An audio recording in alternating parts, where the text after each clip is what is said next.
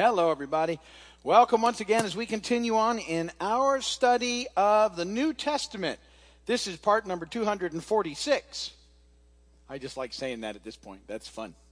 So we're in Revelation chapter 12. We started in Matthew chapter 1, 246 meetings together. We are about 10 chapters away from being finished. Allowing for holidays and stuff, I'm pretty sure we finish at in the middle of February, and then we'll start the book of Genesis. And as I have told you all along, we'll work through all of the Old Testament together, which will take another 15 years. And then we'll start again, I guess. That's a long time off. But it's good. It seemed a long time off when we started a 5-year run, and here we are. We're at the end of that. That's cool. And we've worked our way through the New Testament. I hope that's been helpful for all of you that have done that with us. There's something very good about reading the Bible in context. And it will help you in your walk in understanding how things work together scripturally and keep you from, hopefully, falling into error when people take Bible out of context. So the reason we do it this way is that you'll see verses that you really like. You have to make sure they say the same thing in the context that they were originally written, because that makes a difference.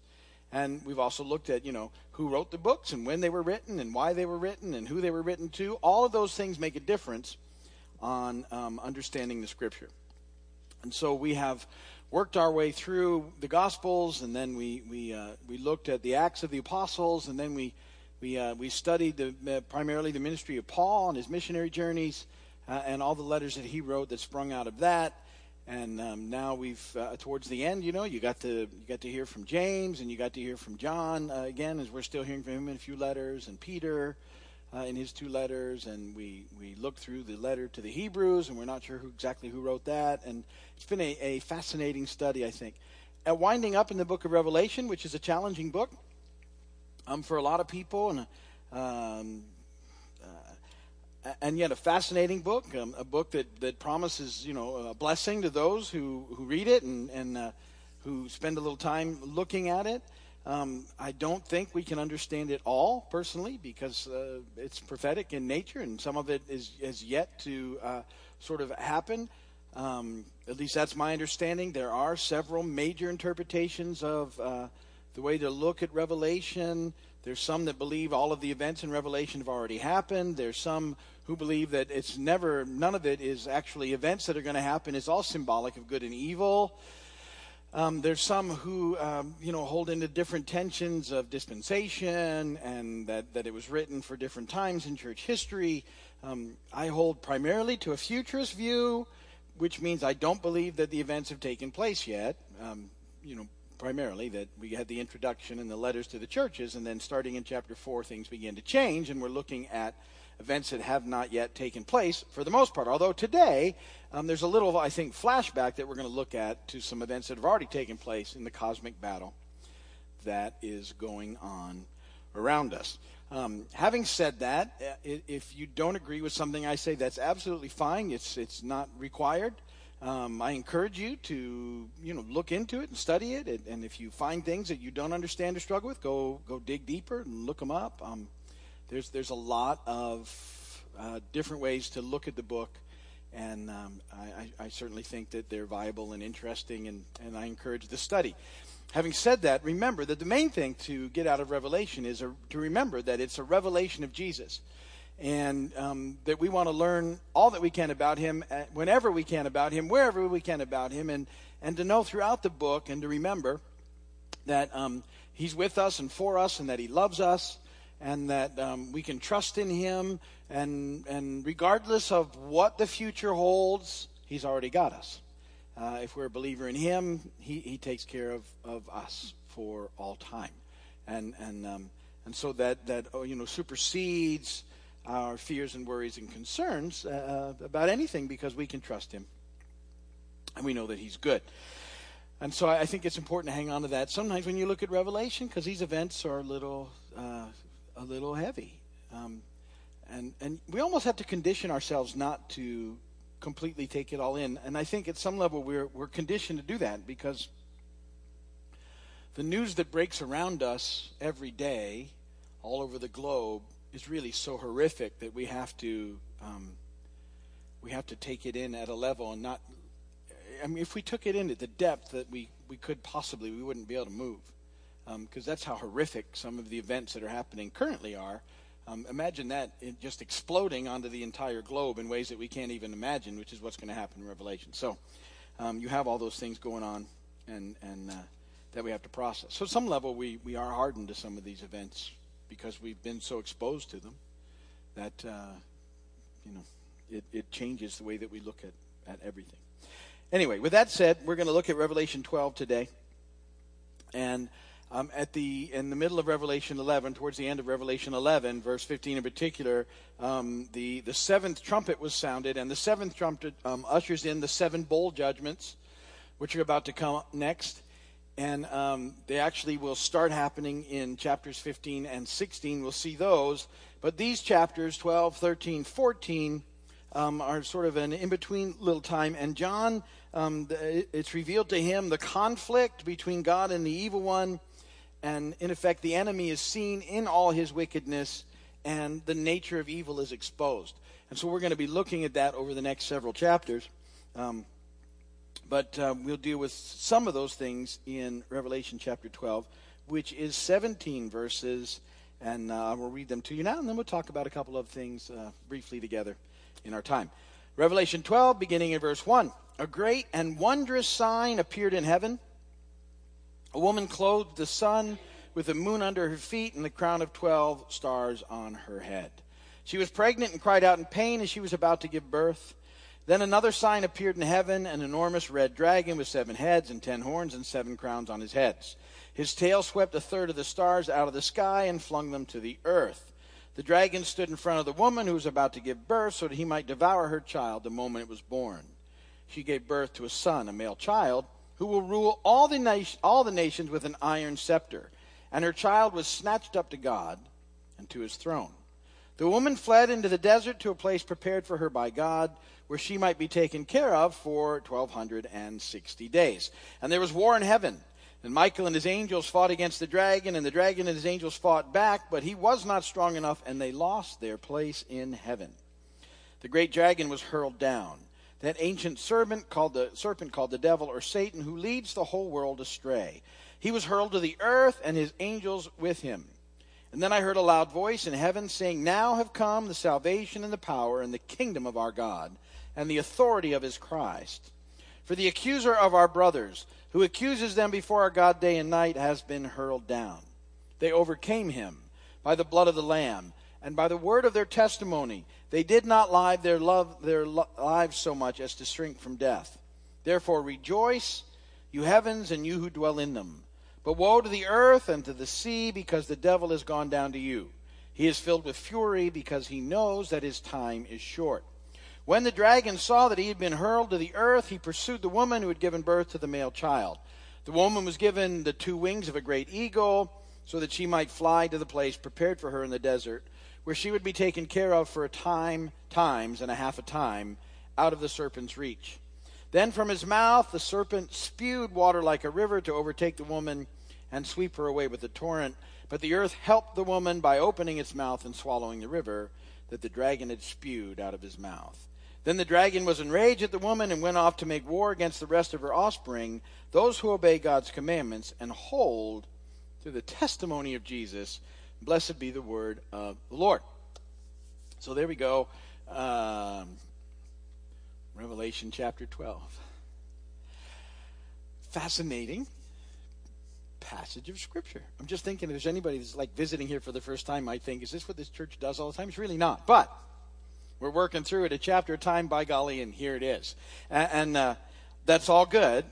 But these verses, I believe, are looking at a cosmic conflict that is underway, and it sets some of the foundation of what's already happened in the midst of what's about to happen, and John is writing about that. Also remember that the Apostle John is writing future events, and he's trying to describe things that he's seeing that haven't happened yet, and in a time that he has no ability to even process what things might look like.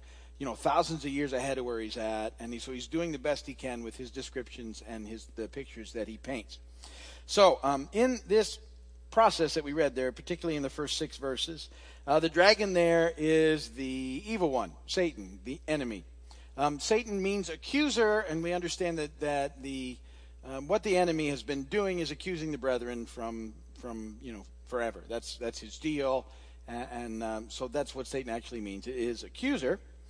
7 heads, 10 horns symbolize, they're a symbol for something, the 7 world empires and the 10 kingdoms that will happen. Now, these 7 world empires, for those of you that are in our Bible Institute, you know this from our Sunday night studies in the Old Testament. These 7 world empires God has used to judge Israel for its waywardness throughout its history. Israel never stayed true to course. From the beginning, they've chosen to worship false gods, and that was the issue. And because of that, because of their rebellion, nations would rise up around them because they didn't obey the promise that they made to God and the covenant with him where he would, absolutely take care of everything for them. These nations were allowed to rise up and to as a sort of judgment against Israel. And we watched them rise up in time. Egypt first, and then Assyria, Babylon, Medo-Persia, Greece, Rome, and then when we look in Revelation 17, we'll see this 10 kingdom sort of revived Roman Empire that will take place in the future according to the book of Revelation. A lot of people want to, when there was a time when the Union over there, people that believe in this stuff are like, oh, that's them, that's that 10 nation Israel thing coming up, and then they went over 10.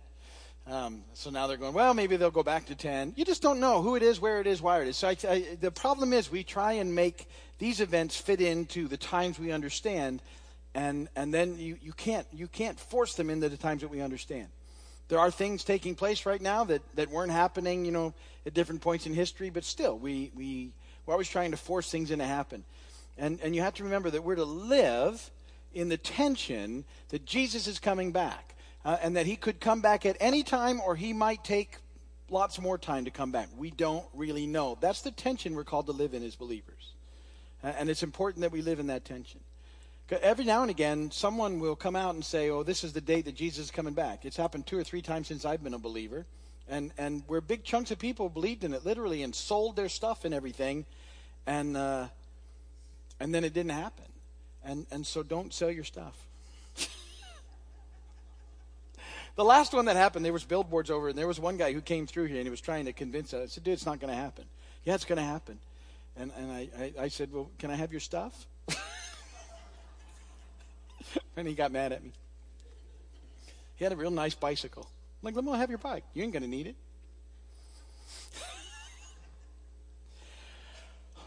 But right? And we've talked about why you don't know. Only the Father knows, and I've given you the pictures of that. It's a wedding picture of the bridegroom getting ready to come back for the bride, and only the Father. The groom would go and prepare a place for his bride, and he wasn't allowed to determine when it was ready. Only the Father could, and the Father would say, "Go."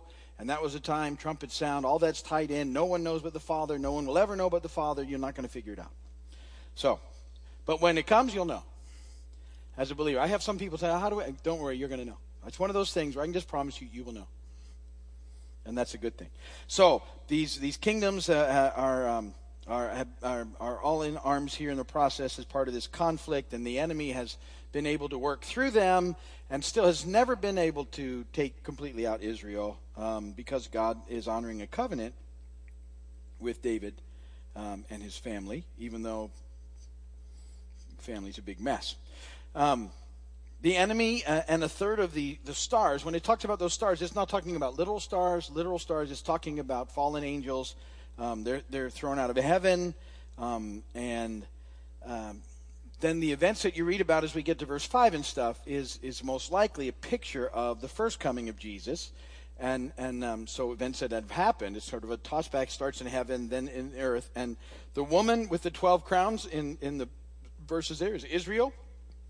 12 tribes of Israel, and Israel is compared in the Old Testament to a married woman in places like in the book of Hosea. We just studied that in our Bible Institute on Sunday nights. If you go and look at Hosea, you'll see how Israel is compared to a married woman, and Israel, in its in and out and back and forth ways, had been waiting for the promised Messiah. And so this was what's going on there. And the son that will rule all nations with an iron scepter is Jesus in the process, because we know from the Bible he's the only one who's defined that way. Revelation 19:15, you can write it down, says, out of his mouth comes a sharp sword with which to strike down the nations. And this is Jesus coming back on the white horse. He will rule them with an iron scepter. He treads the winepress of the fury of the wrath of God Almighty. Back in Psalm 2:9, you will rule them with an iron scepter. You will dash them to pieces like pottery. We see this picture in Genesis 3:15 of the son being born to the woman. I'll put enmity between you and the woman, and between your offspring and hers, and he will crush your head, and you will strike his heel.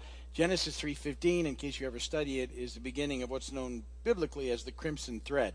From that time forward, you can see this promise of Jesus coming, and you can watch the enemy trying to make it stop wherever he can.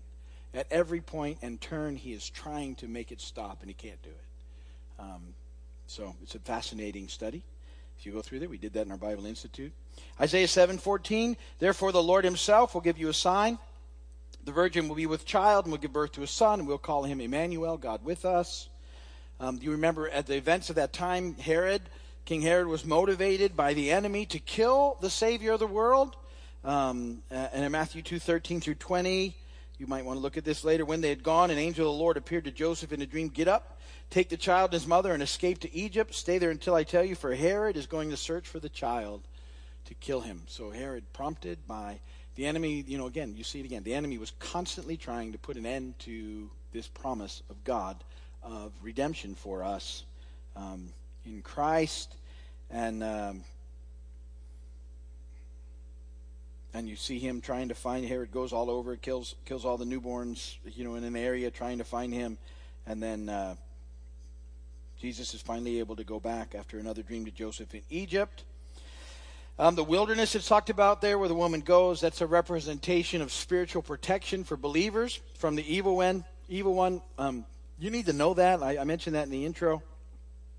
Once you're in Christ, you're protected from the enemy. Now, it doesn't mean that you get a pass on fallen world stuff, broken planet stuff. That's part of the deal. But your eternal life, which begins when you know Jesus, is settled in him. And so we don't need to be afraid of events and circumstances. It doesn't mean that they're not difficult sometimes. It just means we don't need to be afraid of them, because you're good. If you're in Christ, you're good. So things are just things around you. And too often we get culturally overwhelmed by events and circumstances, and we forget that we're settled in Christ. And once you're settled in Christ, it's going to be all right. Doesn't mean, like I said, it's not a pass on difficult things. It's just a promise of your eternal destiny with the Lord, which is a wonderful, wonderful thing.